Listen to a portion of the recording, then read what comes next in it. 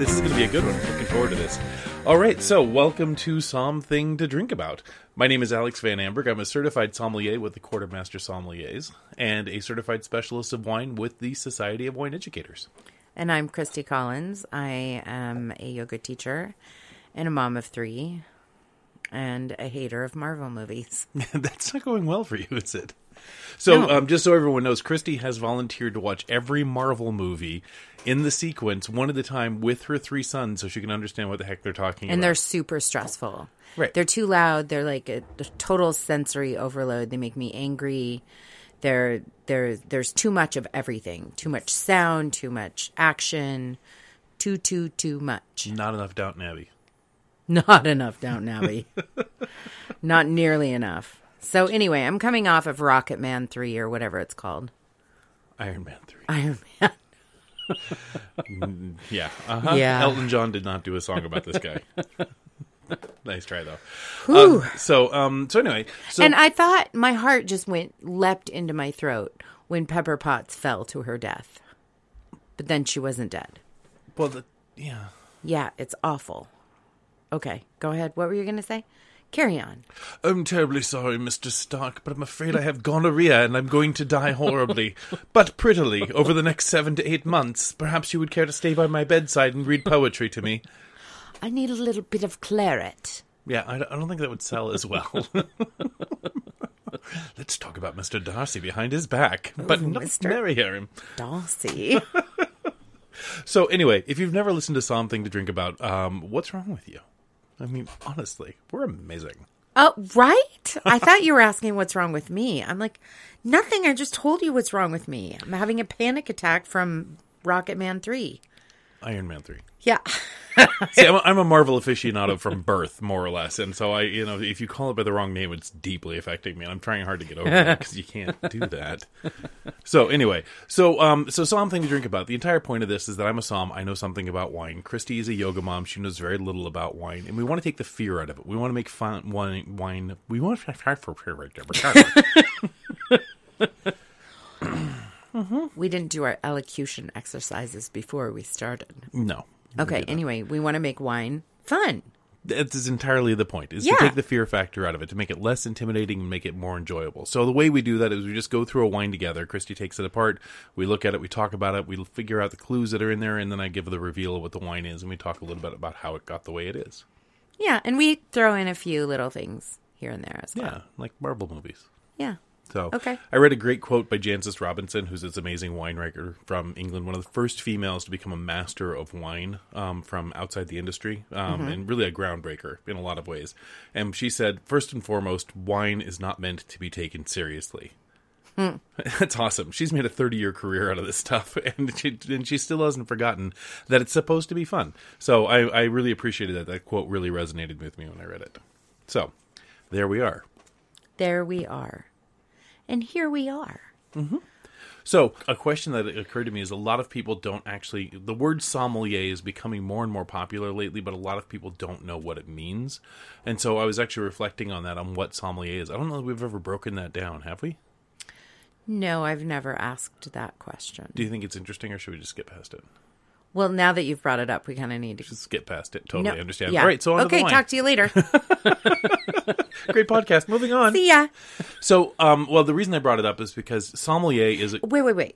Alex? Yes. You know what I've never thought of? So many things. Like, I don't know. I've got a book I keep, actually, about the things that you haven't. I don't know. I know what your name is, but I don't know what it means. What does sommelier mean? Well, Alex is actually the name of a Frankish king, and So a sommelier is actually, the word is descended from a French tradition. It used to be that royal courts during the European feudal period, European courts would move depending on the season from place to place. So they'd have a winter court, a summer court, and when they were doing that, they had to transport all their stuff with them, including all their food and beverage. Right? You're yawning. Just try to grab that yawn. Not because you're boring. Sorry. I am listening. They used to move their court around. You can't look at me because then I'm going to laugh. Just tell your story. So the entire point is that a sommelier actually the word doesn't actually translate to anything. Like a lot of French words, like chevalier translates to knight. And, there's lots of words that actually translate to mean something in French to English. However, the word sommelier does not have a direct translation. The closest they ever came up with was mule driver. And they finally traced the job back. It used to be when the royal courts would move from place to place throughout France, there was someone in charge of all the king's goods, all the king and queen's goods, right? And the person, right. The mule driver who was in charge of the king's personal goods was in charge of securing his wine as well. And so as the job grew and as the court became more staid, the name of sommelier actually came to mean the person in charge of the king's food and beverage, and eventually just the king's beverage. So they borrowed that word in French restaurants for someone who managed the wine program. That's a great idea. It's got so much history and it's got a story behind it. Like you just stand right. I'm sorry. You did really good while I was yawning and making faces at you. So a sommelier currently now, what it actually means and what it translates to in reality is someone who's supposed to be of service. Now, in a restaurant, that position is usually someone who manages the wine program, is the lead of the wine service, and manages that aspect of the restaurant. But they're not supposed to just stand around and wait for someone to order a bottle of wine. Their job is also to integrate themselves with the staff. They should be able to do every job in the restaurant. They should be able to budget and manage the wine program. They should be able to manage and serve all beverages, not just wine, but cocktails, spirits, beers, coffees. That's all very important. And ultimately, they're a captain of service in a restaurant. They're someone who upholds the highest standards of service in the restaurant. So a sommelier and a certified sommelier is someone who's gone through training, gone through certification, that they actually, have taken this seriously enough to merit Lots and lots of study. a title and a pin, I guess. And a lot of study. Well, and it's dedicated to humility, to put yourself at service of other people. So anyway, so that's what a sommelier I like is. that. Dedicated Next time I need you to clean the toilet, I'm going to say it's dedicated humility, babe. in the service Babe. of others. Babe. I'm going to unplug your microphone. Let's get to it. I've got this glass of wine in front of me. I haven't even... Right. Okay, perfect. Yeah. So Did we do the wine ting? I'm sorry. no, we have not done the wine thing. You haven't picked up your glass of wine at all. So Okay. yeah. All right. Let's do the ting. Okay, let's do the thing. Little reset. Very nice. Whoa. So, as we discuss almost every episode, there's 5 S's to evaluate a wine. You see it, you sip it. You see it, you sniff it, and every time I get it wrong. So, as we discussed in every podcast, there's 5 S's to evaluate a wine. First you see it, then you sniff it, then you sip it, then you savor it, then you spit or swallow. And so that's Sometimes you slurk it somewhere in between there. Yeah, it's part of the savoring process. Oh, yeah. It's really, really kind of, I'm going to slurk tonight. it's off-putting when someone does it. Well, there's a reason for that, though, because it actually, have you ever tried tasting something with your nose plugged up, like when you had a cold? Your tongue only gets texture for the most part and some very broad strokes of what flavor it is. It's all about the senses. There's a postage stamp little sized organ in the back of your nose that smells everything. And that's where you get all of your flavor from. And it goes, and when you slurk it, when you wash your mouth with wine by slurking it, it actually shoots up the back of your throat and actually hits that little postage stamp sensory organ there and actually gives you all those flavors. Which is why when your nose is stuffed and you're trying to eat food, you can't tell the difference between cheddar cheese and chocolate. Interesting. Yeah, fascinating. So there's a purpose to the slurking. Okay. So anyway, we have a wine in our glass. What colors? What do we got, Christy? Let's talk. Okay, I'm putting the white paper up because against your black desk, it looks really dark, but it still looks dark. It looks darker even at the meniscus. Mm-hmm. It looks really dark. I don't know. It's dark purple, like grape juice. Okay, this is a very dark wine. It is not. It's. I'd say it's a dark ruby. It's not. I'm not seeing blue tones to it. I'm just seeing red tones and a lot of them. Yeah. So, do you see any blue like towards the edge in the meniscus? No. That would make it go purpley. No. Okay, so not purple then, probably because it's missing those blue notes. So, but definitely very red. Definitely very, very Carmen ruby. So Yeah. deep ruby, I would say. Deep, dark ruby. And very, Ruby clear. in the dark. I'm not seeing ruby in the dark. Ruby in the dark. Remember that movie that Jack made, The Diamond in the Cave? Yes. That's what that reminds me of. He was, 8 years old? He was 8 years old, and he made a movie about recycling stuff, and it was called The Diamond in the... Yeah. Yeah, it was so good. It was cute. So, anyway, we have a dark ruby wine in our glass, and it is... it's not leaving very thick legs on the side, so it's moving actually fairly quickly, but it's got... Mine is slow legs. It's got a good medium viscosity to it, I would say. What do you think? I don't know. Well, I did have slow legs. Yeah, Now but it's they're not syrupy. The legs aren't moving like syrupy. syrup. But they're not medium. They're not quick and light either. So they're, It's pretty. Good medium mid-range. All right, well, let's move on to smelling. What do you smell? Oh, strong. Lots of things. Strong, lots of things. Lots of esters flying up there. Potenty. Right? Mm-hmm. Esther's like duplicated herself. She's cloned herself millions of times because this is a really effervescent wine. Effervescent usually refers to bubbles. It does. Yeah, so that was the wrong word. Okay, it's a good word though. Because we're doing an auditory thing as opposed to a visual thing, they can't see that, which is why I'm correcting you. There is no wrong words because if effervescent is what you makes you think of because it's bubbly or sparkly in your nose. Yeah, but it's not bubbly or sparkly, but it feels like it's crawling up my nose and giving me a little wallop in that postage stamp size. That postage stamp organ thingy. So yeah, there's an intensity of smell to this wine. What are some individual things that you're smelling in the wine? Pepper. Okay.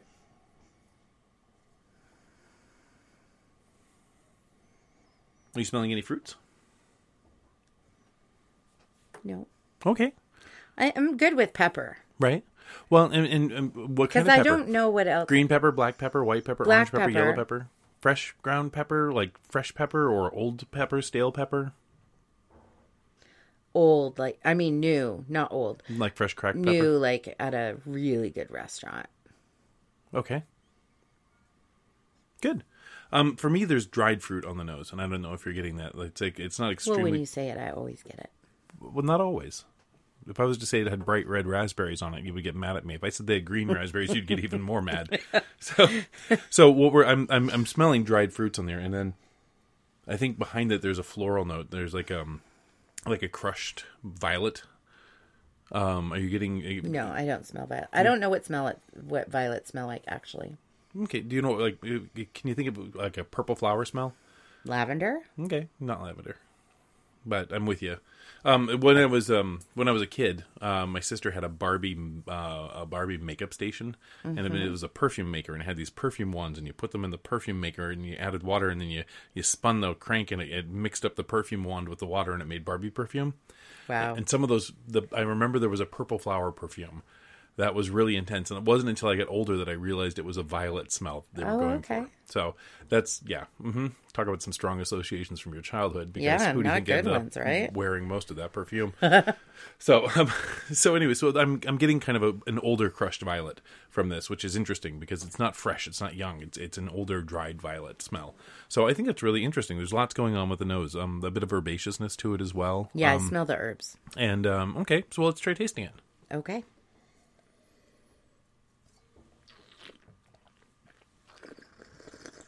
Oh, I can't look at you.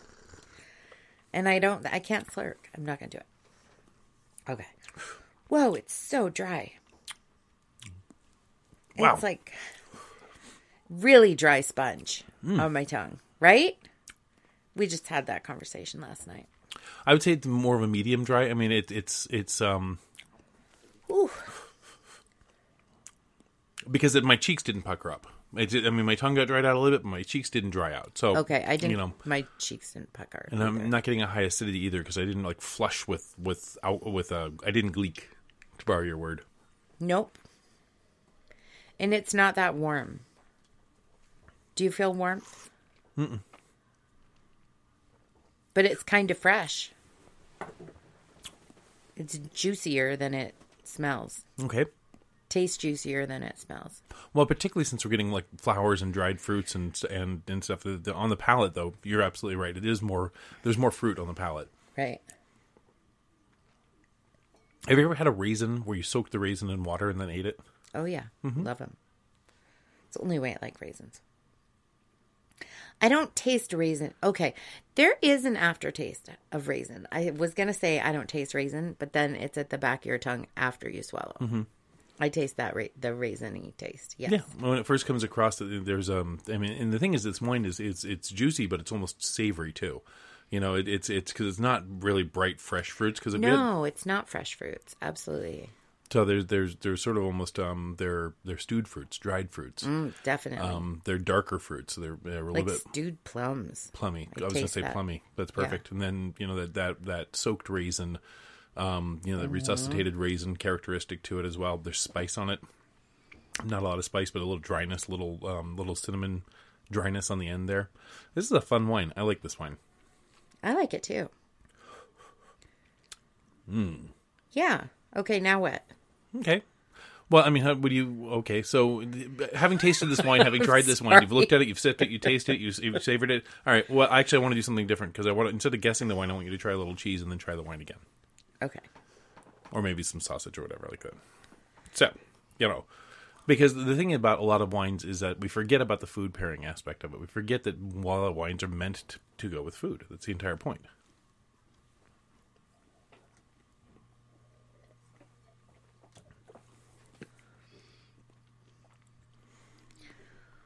Well, I don't even know. It's so good. I don't even know what to say. Is it better? Is it worse? Is it different? It's so much better with the fatty cheese and the wine. The wine is so much better. When you take the bite of cheese and then you take a sip of wine after you chew the cheese, it's strange that your tongue doesn't get dried out the same way as it did before. Suddenly, because what's happening with those tannins and those structures is they're undoing the protein strands in your saliva. Suddenly, instead of attacking your saliva, it's attacking the cheese in your mouth. And so it's unwinding the cheese and opening the cheese up in a unusual way. So it really does change the flavor of the cheese. Mm-hmm. My God, it's so good. I can't stand it. It's amazing how well they go together suddenly. Now, try a little bit of the salami, too, because we have a dried salami here as well.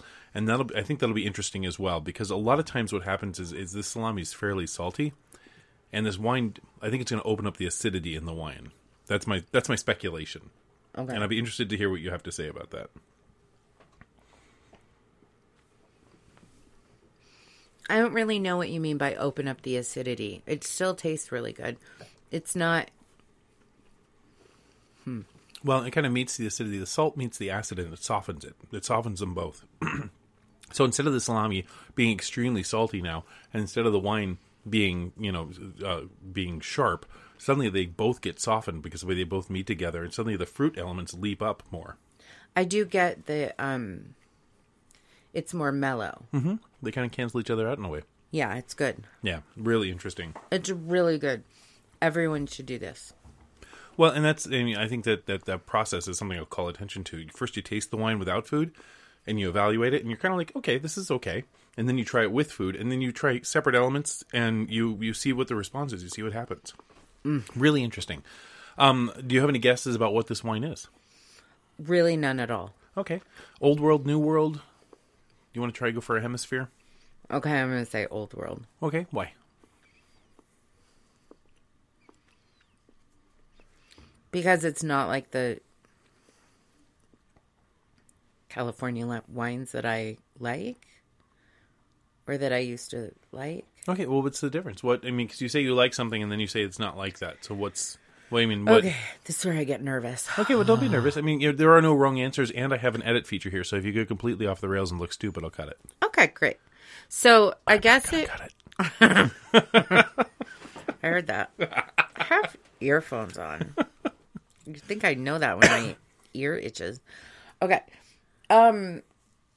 Because this is something that I would not have liked in my past, because it's brighter and more tart and acidic, and it has less tannins and less of that.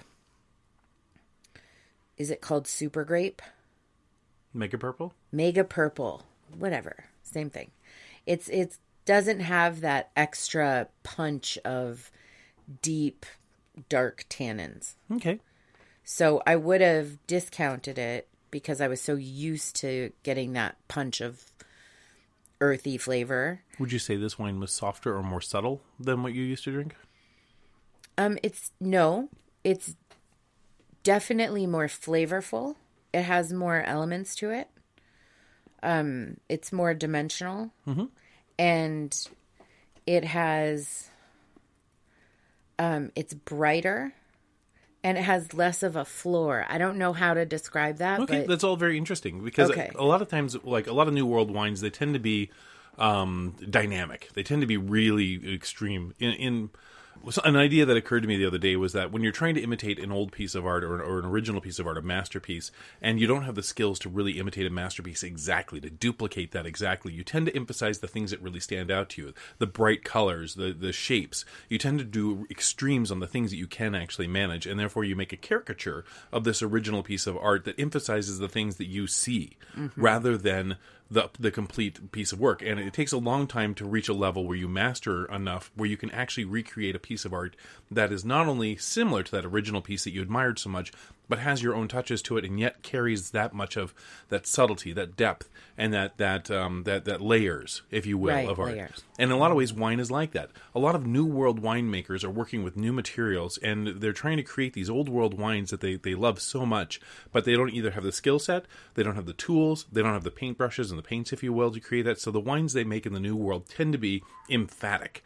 They tend to be very bold in very specific areas because they're aping the things they loved, but they're really overemphasizing things, and the wine's kind of unbalanced that way. It's really it's extreme. Right. Plus, New World wines tend to really be made simply to drink by themselves. They forget in the New World, in a lot of cases, that wine was always meant to go with food. Whereas in the Old World, they've never forgotten that. Oh, because, yeah. Almost absolutely. In America, we tend to like our pleasures separate. We tend to want to eat a big meal, and then we want to take and drink a lot, but we like to keep them separate. We don't tend to do them together, which is interesting. Well, and there's something so gorgeous about sitting down to a meal. I remember when I was in Los Angeles and I worked for that French restaurant, and they took us to, Musso and Frank's. They took us somewhere where it was like this 9-course, maybe it wasn't Musso and Frank's. It was this 9-course meal. And it was different wines with each course, and each course was very small. And the whole point of being there, I was so overbooked in Los Angeles that I was like, I'll go for dinner and then I'll leave and I'll go to rehearsal. And here's these 9 courses. It takes 4 hours. And I stayed for 2 hours thinking that would be plenty of time. And I realized in the middle of it, this would be so rude to leave. So I ended up being late to rehearsal, which was not fun either.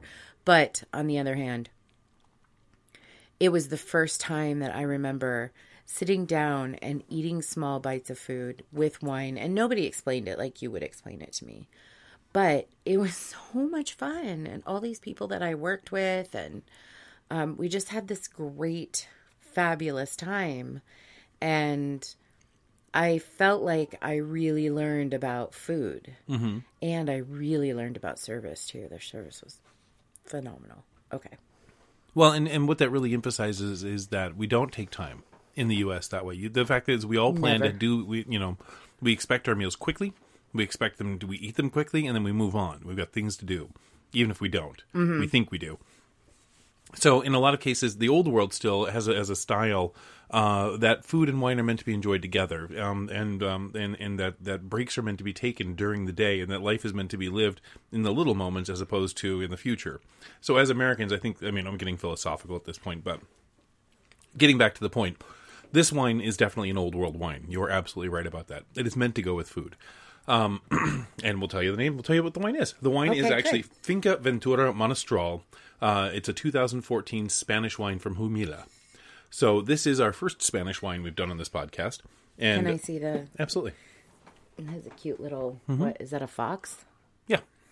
So cute. So Finca is a farm in Spanish. Ventura means a fortune. Fortune Farms. Fortune Farms, and that's a loose translation or a very specific one. It may have different implications there.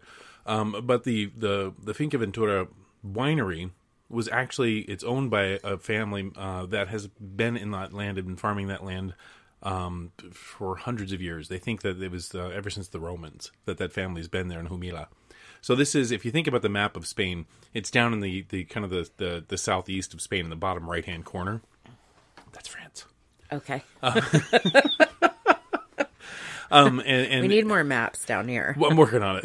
Okay. The cool thing about Spain, and what a lot of people, I didn't realize this, and I've read lots of Asterix comics books, is that that Spain, when you come south out of France, you hit the Pyrenees Mountains, and you go over these mountains, and you think that the mountains are going to go down, and they do briefly into a valley, but then there's a massive plateau in the middle of Spain. Spain is basically one huge raised plateau with a bunch of small valleys falling away and then dropping down to the coast around it. So it's this higher elevation. So you get down into the southeast area there in Humila. It's actually a series of wide valleys leading up to this plateau coming from down on the coast. And they've been growing grapes there ever since the Romans. In the wide valleys or on the plateau? In the wide valleys and heading up the mountain. So I guess the average elevation there that they grow grapes is somewhere between 400 and 800 meters. Meters, 3.5 feet? So 1,200 to 1,800 feet or so. Okay. And so, that's a relatively high elevation to be growing grapes in, but it gives them better control. There's different soils there. The cool thing is that this family has been growing these grapes for a billion years and selling them generally to France. And it wasn't until when phylloxera hit France in the 18 Puzzlefatches that that a bunch of French went down to there and started using these grapes to their fullest extent. And they started using the grapes so much that they never, even though phylloxera was busy wiping out all the other grapevines in France and in Germany and in Italy, they were all busy. They didn't have time to replant in Spain because that was the only place that phylloxera hadn't struck. So it wasn't until 1989 that phylloxera finally hit. 100 years later, after it hit the rest of the continent, that Humila was finally hit with phylloxera, and they had to replant. So there was a massive decline in production for about 5 years there in the early 90s, and they're only recently recovered from that because they finally had to regraft and replant. So this wine that we're drinking, this Monastral, is actually made with, it says old vines on the label, and that's a really interesting point because what's an old vine if they replanted in the 90s? Right. These are some vines that survived that. Oh. These are vines that are over 40 years old that produce this. Now, what does that mean for a wine? I don't know. Okay. Well, Alex, what does that mean for a wine when it's old vines? Well, and are old vines only, how old does a vine get?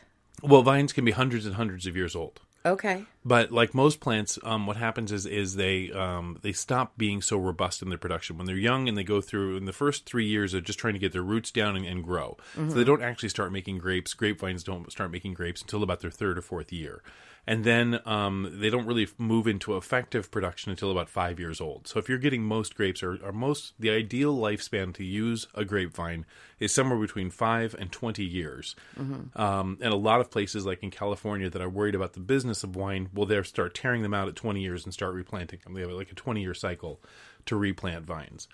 So to have old vines that are over 20 years old, the production goes down. You get less grapes per acre at that point, but the grapes you get are far more intense. Okay. So with an old vines, you're getting grapes that are matured, they're more intense, that the plant is laboring harder to create. So you end up with a different type of grape that creates a different type of wine. Mm-hmm. Monastral is a varietal, a grape that not many people have heard of too, which is really interesting. And this wine is 100% Monastral. Other people actually use this grape, but they call it Mourvedre. Oh, okay. So in France it's Mourvedre, but in Spain it's Monastral. Okay. Same Same grape. And in the southeast of France, they use Mourvedre as kind of a balance for the GSM blends, the Grenache Syrah Mourvedre blends. And we've had them before. We had the Brennan Leighton Gratitude was a GSM blend. We've had other wines as well that are based on this French recipe of Grenache, which is light and floral, Syrah, which is jammy and fruity, and Mourvedre, which is savory and umami. And has those darker notes and those dried notes. So this to have a wine that's 100% of that savory quality of the Monastral, the Mourvedre grape, creates this wine that has these dried fruit notes. It has this dark fruit. It has these dried flowers, this pepper, this savoriness to it. It's a really remarkable wine. I have a question. Would you be able to pick this out if you did a blind tasting? Me at this point, probably not. Mm-hmm. I tend to forget about Monastral. I tend to look for the main varietals. And so I tend to look for things. I would probably, if I was guessing what this wine was, I would probably think it was a Syrah from France. which is because I'd probably think it was like my brain would take me to the south of France to the southern Rhone area where they use this grape varietal. And I don't know enough to distinguish between Spanish and French at this point, but I would think it was probably like a Syrah heavy, a Mourvedre heavy GSM. Okay, is probably where I'd go with that. So I'm still learning about that, but so no, it's really but I love it because of that uniqueness to it. So there you go. Well, it does have a savory quality that Syrah that I've had does not have. Mm-hmm. So I think that's interesting. I'm just wondering if your palate is tuned to pick that out if you didn't know what it was. Nope, not at the moment. I mean, but that's one of the reasons why we do this too, because it Right. reminds me that these things are out there. I mean, I go shopping in our wine cabinet and I'm like, oh, I haven't seen this wine in forever. Right. And I think it's really fascinating because the wine does have the dryness. It's missing those other months, the floral, the nose notes that you would get from Grenache. It's missing the jamminess that you would get from Syrah, but it definitely has the umami and the pepper that you Right. get from the Mourvedre, the Monastral. So I think this is a really enjoyable wine, and I really like the fact that it's not overwhelmed with oak, it's not overwhelmed with jam. It's really just very expressive of, I think, where it comes from. So I want to harken back to when you say 18 Hushafafafa. Right. Okay, because every time you do that now, I think of who are our friends in Jersey? Fat, Drunk, and Fancy? Fat, Drunk, and Fancy. I always think of him sending us that video about the wine tasting, and Right. he was like, and I smell notes of fusha. And I see colors of ruby and fusha. Well, okay, let's give the credit where credit's due on that one. That was Eddie Izzard. I watched his Dress to Kill video. I loved it. And at one point, he's talking about something in history, and he goes, "And in 18 because I'm like, that's a great way of getting around that because nobody really cares about the dates for the most part, and if they do, they can go look them up. Right. But yeah, no, in the 1800s and 1860 whatever. So yeah, But you do it really well, and he apes you really well. So thank you, Eddie Izzard. But yeah, thank you, Fat, Drunk, and Fancy, because it's super funny. fun. That was a great call out. Yeah. So, okay, so that's it. That's the wine for the day. The Finca Ventura Monastral 2014 for Humila, Spain. This is a great wine. I absolutely recommend getting a bottle of it and trying it, especially with a meal. I think it would go fantastic with barbecue. I think it would go great with more cheeses. Heck, it can go great with a hamburger. It would be so good with a hamburger. Yeah, this is a really good bottle of wine. What's that new hamburger I tried at Red Robin? I know. It's like every time I'm bringing up Red Robin. I don't know what hamburger you had. It's the vegan burger, the new vegan burger. What was it called? It has a weird name. Oh, the no meat burger that's now sweeping the nation? Mm-hmm. Yeah, I don't remember. Good. Good. Well, then... Like, you can have your vegan burger and a glass of wine, but you get that new mommy flavor. Yeah? Oh, yeah. I said it. Did I say it wrong? New mommy? Well, it's umami, not new mommy. It's like, welcome to our new mommy group. All right, did you bring your toddler? No, this is an umami hear group. your birth story. We cook savory foods here, not children. Here's a therapist name in case you had a C-section. So, it's been something to drink about. And I'm Christi. Right? You can check us out on Stitcher, Spotify, iTunes. We've got a webpage out there too. You can find us on Buzzsprout. We've got 20 some odd episodes out there. If you like what we're doing, give us a text, give us a shout out. Find us on Facebook. Let us know if you want to see us do something different. Give us a holler. This is an awful lot of fun. 5-star rating wouldn't be bad either. So thank you very much for tuning in, ladies and gentlemen. This has been Something to Drink About. I'm Alex Van Hamburg, and I'm Christy Collins. cheers.